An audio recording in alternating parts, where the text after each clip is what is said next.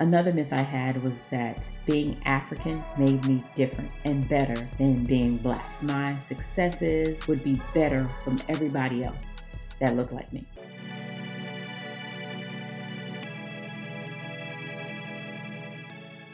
You're listening to Disrupting Balance, the podcast, where we are busting myths and breaking balance.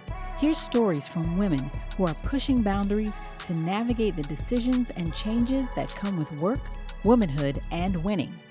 I'm your host, Hanifa Barnes, speaker, decision strategist, and master imbalancepreneur. Don't forget to subscribe, rate, and review. Hope you enjoy.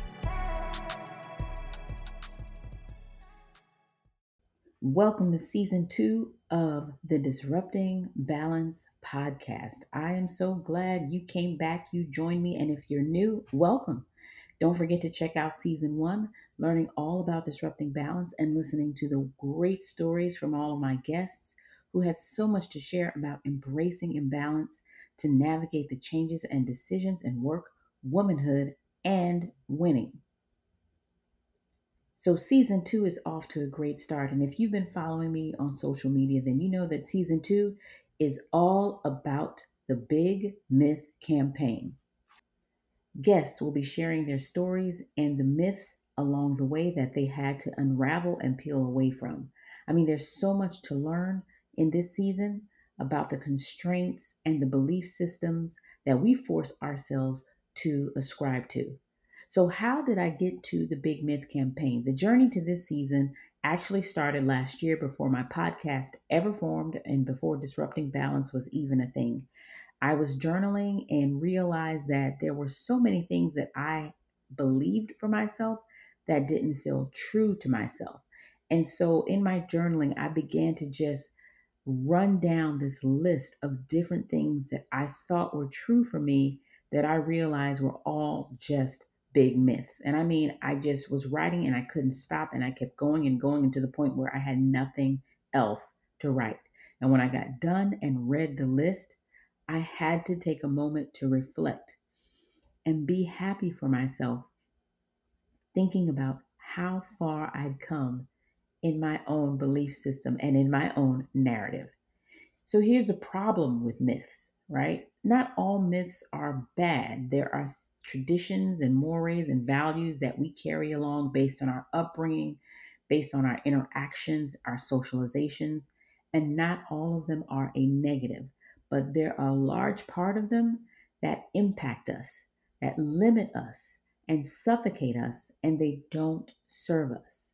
And many of us spend a lifetime believing these things and trying to keep up with them, realizing that we can't. I think the best way that I read it was this way. It was a quote, and it says basically, nothing is more difficult than competing with a myth. You just can't do it because you're always chasing an idea.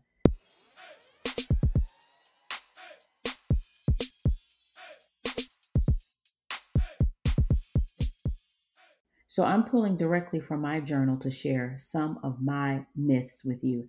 I wouldn't say these are necessarily ranked myths, as a lot of my myths were quite important to me. And it's actually very important that I was able to release myself from them. So they're all kind of in this same bucket of importance and relevance. I've grouped them. I've had childish myths, coming of age myths, and grown woman myths. One myth I had as a child was, watching those shampoo commercials with white women and their straight hair. I thought if I used their shampoo, my hair was going to get straight too. And I would literally beg my parents to buy certain shampoos and wash my hair, wondering what was wrong with my hair. Another myth. I always thought white people had the best family dynamics and relationships. Why? Because I was a different family dynamic. I was raised in Georgia by an East African father, West African mother, and an African community. And so my rearing seemed and felt different from everybody else around me.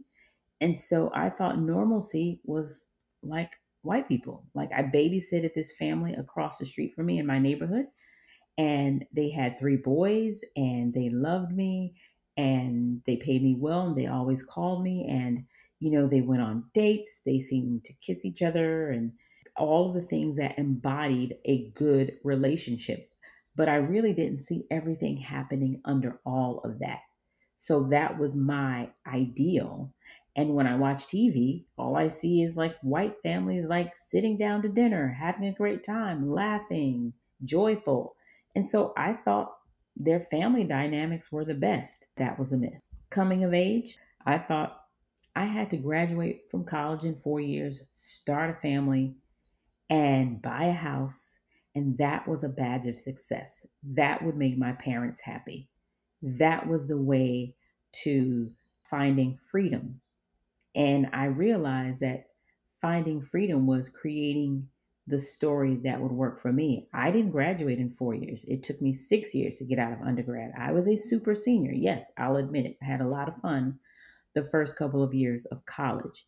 I didn't get married right after. I dated and actually became pregnant with our first son, and then got married after that. My husband and I went to the courthouse in Los Angeles, California, and our infant boy was our witness on his blankie as the justice of the peace in his cowboy boots and hat delivered our marriage ceremony. And then later that year, we went off to our family and had a whole big wedding celebration because that was also very important. Another myth coming of age was money grows on trees. I just had a bad relationship with money, and I'm still working through that, getting a lot better. But I grew up with a father who basically gave me everything. As long as I had good grades, as long as I was doing what I was supposed to do, then if there was something that I wanted, I could have it. And so I just thought money was always available. And it created a really bad relationship, and I'm continuing to work on. Another myth I had was that being African made me different and better than being black. And I know listening to that is harsh, but it's my reality. And I'm Liberian. And if you've listened to me, my parents are African as well. And we grew up in a community of Africans. So you're surrounded by people who are constantly succeeding and striving and pushing and appreciate education and progression. And in conversation, you just hear that you are a subset of people that are different from all the other people that look like you based on skin color. And when you hear that as a child and as a teenager, and you go into these spaces where there are other people with your skin color, you immediately distinguish yourself because of what you've been taught or what you've heard. And so my belief was that as a child, an African child growing up in America in an African community, my experiences, my successes would be different and better from everybody else that looked like me.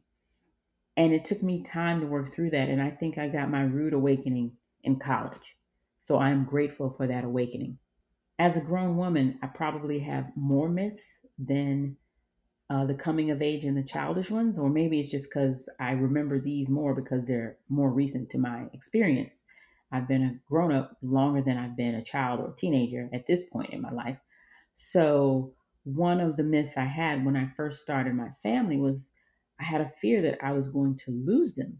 I would be worried about their going or coming, if they were going to come back safely, if they would return. I would have dreams about me losing them, which was weird. And I talked to a woman who was older than me, and she explained she had those same feelings when she was my age as well. So that gave me some calm and peace. And eventually, I found comfort in knowing that they would be okay. Another big myth I had was that my feelings for my husband would remain the same. In the beginning, in any relationship, you're absolutely smitten. And in our relationship, it was a whirlwind, unconventional romance. We both had this kamikaze energy that collided, but it was like this perfect synergy in the collision. We were both stubborn. We were both A types. We both challenged each other. We argued, we debated, but it was like great, and it was fire, right? And then you realize that that is always a part of you, but you have to also grow and develop beyond that point in your life. And so as we began to settle into each other and get to know each other and grow in each other and learned each other's wants and needs and learned to compromise and fight through the compromise, and we wanted more, we adjusted and peeled away all those layers of who we thought we were supposed to be as a couple. You realize the feeling is different, not the feeling of love and appreciation and respect and admiration, but your feelings become a little bit more enriched and mature. And when you're on the other side of it, it's great. But when you're going through the transition of it, it's not so great. And you're constantly trying to fight yourself to figure out what is this feeling, while also dealing with the fact that he's changing or dealing with the fact that you're changing.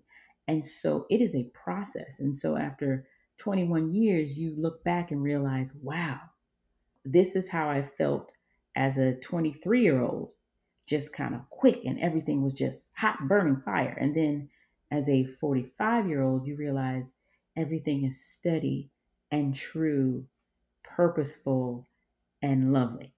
Another myth I had was that a six-figure job would make me feel like I made it, would give me everything I needed in my life.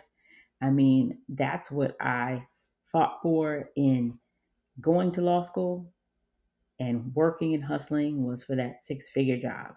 And then when it comes and it's there, you realize it's not enough. And it's not that the money is not enough. I mean, we all could use more money, but that wasn't the idea. It's just that it didn't feed my soul, it didn't uplift my purpose. I felt even more empty. All this time, I thought this was the pinnacle, and you hit the pinnacle several times and you realize, okay, and so you have to deal with a transition and an adjustment in trying to figure out what is it that works for me. Another myth was there's no need to celebrate yourself. Why? All these accolades and these accomplishments, you're supposed to do that. That's what I thought. You just do it, keep your head down, do it, and just put it as a notch on your belt. You keep it for you. You don't need to share it out. You don't need to bless people with your experience, your challenges, and your growth. Keep it to yourself. You're supposed to conquer the world. And that is a myth that will have you feeling absolutely delirious, because something inside you wants to share your journey, your blessing, your testimony, your experience, your trials. But you're telling yourself, no, don't brag, just chill. You don't have to tell everybody, don't celebrate, it's okay. And actually, this is a myth that I continue to work on. And it's something that I began to reflect on after I graduated with my business degree last year. My husband and I both graduated last year. He graduated from seminary and I graduated from business school. And naturally, we were going to just have a drink to ourselves, probably go have some oysters, that's our thing, and then be done with it. But if some friends of ours were like, no, we have to celebrate you. And we were both like, this is weird. It's like we just kind of were in a weird place, like we didn't want to be celebrated. And we just had the best time. We went to a great restaurant, ate well, fellowshipped, laughed, talked about the experience, talked about the challenges. It was a beautiful, beautiful experience. So, shout out to my friends who did that, because it was truly a narrative shift for me to recognize that I should be celebrated and I should start with celebrating myself. Another myth was that being humble means I should quiet my voice, not to overpower others. And it kind of relates to the myth about celebrating myself. I felt like my light should be dimmed. Now, keep in mind, I was a professional actor, so I'm on stage or in front of a camera, And to me, I could separate the two, like being on stage, performance, giving speeches, talking. That's my thing. I can do it all day long. I have no issues.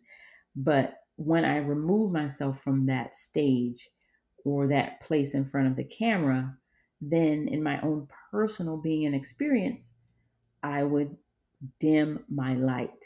So if someone came to me and said, "Oh, you're an actor," I'd be like, "Yeah, yeah, I've done some things, not a big deal." Or, "You're a lawyer?" Or, "You're an MBA?" Or, "How did you do all these things? How did you have 4 children? How did you, stay married 21 years and do all this?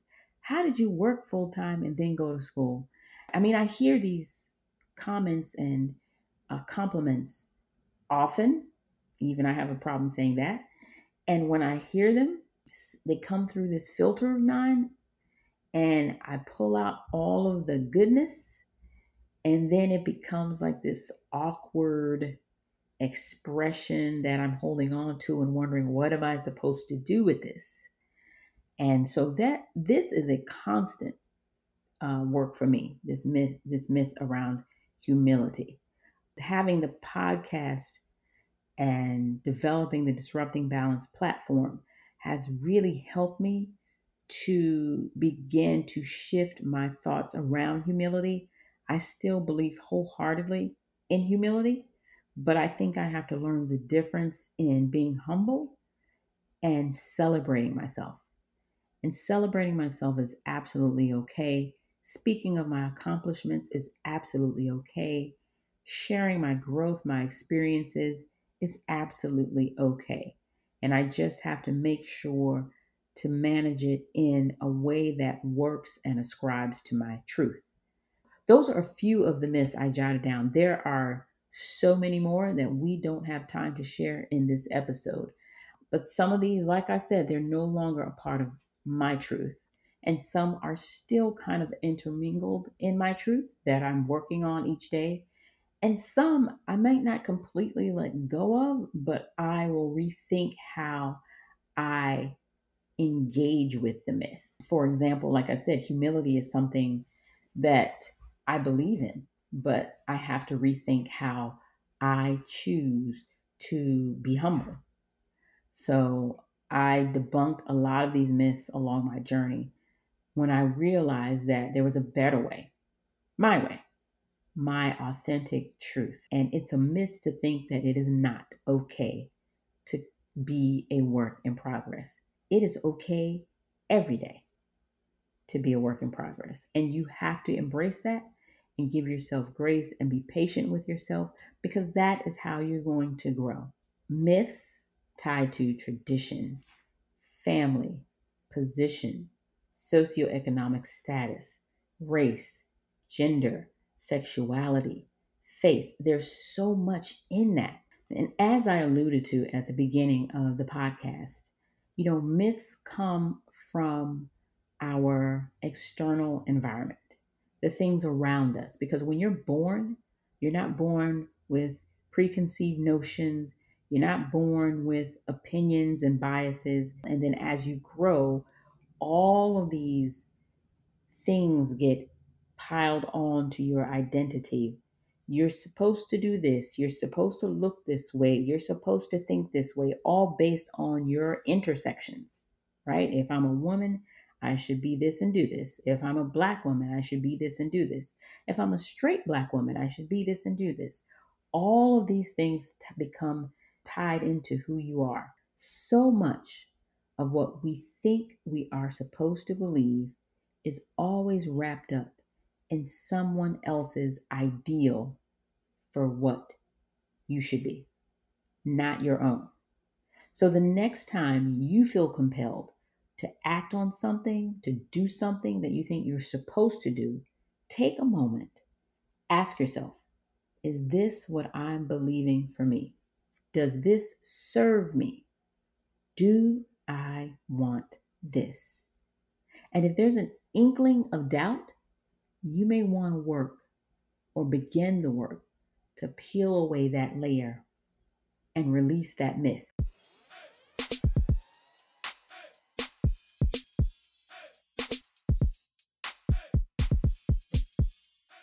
Big Myth campaign is underway, and I want to thank all of the women who clicked on the link and completed the survey to share their myths with me. I am so excited to learn from other women about their myths. I'm even more excited to learn that the things that I was thinking, other women were thinking too. We're not alone.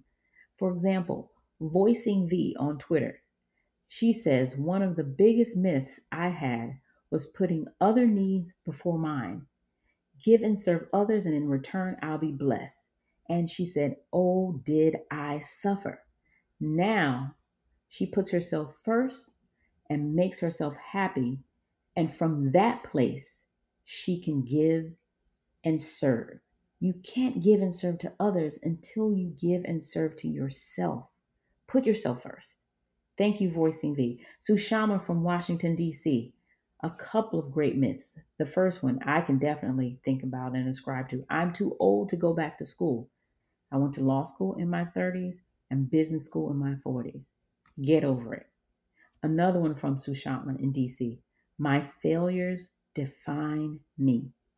How many of you are walking around with a scarlet letter of all your failures thinking, see, everyone can see how poorly I did, and that is why I can't do what I want to do. Debunk it, let it go. Free yourself, peel it away. Candace from Jersey City. Winning looks the same for everyone. Big myth, right? We all have that issue where we see a woman winning, whether it's on social media, whether it's in the job, whether it's at church, whether it's in our community, whether it's amongst our friends. And she says there are representations of goals that are true and not true. Don't be caught up on social media. All of that is not true. Or if it is, it just looks different from yours, and that's okay. We should define what winning looks like for ourselves and not compare it to other people's notion of winning. Absolute truth. Win based on your terms. So thank you again to all those women. There are a lot more that I plan to share throughout this season. And if you haven't joined the Big Myth campaign, please go join it. Please share it with other women. These are our stories and these are our experiences, and it is our truth. Go to my website, www.disruptingbalance.com/big-myth, big-myth. There you will find the link and my video about the Big Myth campaign, but the link to take a 3-minute survey. That's it. It might even take less than that, I promise. And a bonus is you will be entered to win one of 2 Visa gift cards and some really nice Disrupting Balance swag. Thanks so much for listening. Don't forget to join the campaign. See you next week for episode 2 in season 2. You don't want to miss it.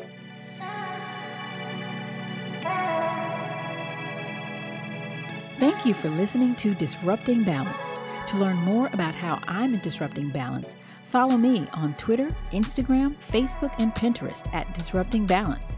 You can also check out my website at www.disruptingbalance.com to get podcast updates and news from the Balance Disruptor community about how you can become your very own master and balancepreneur.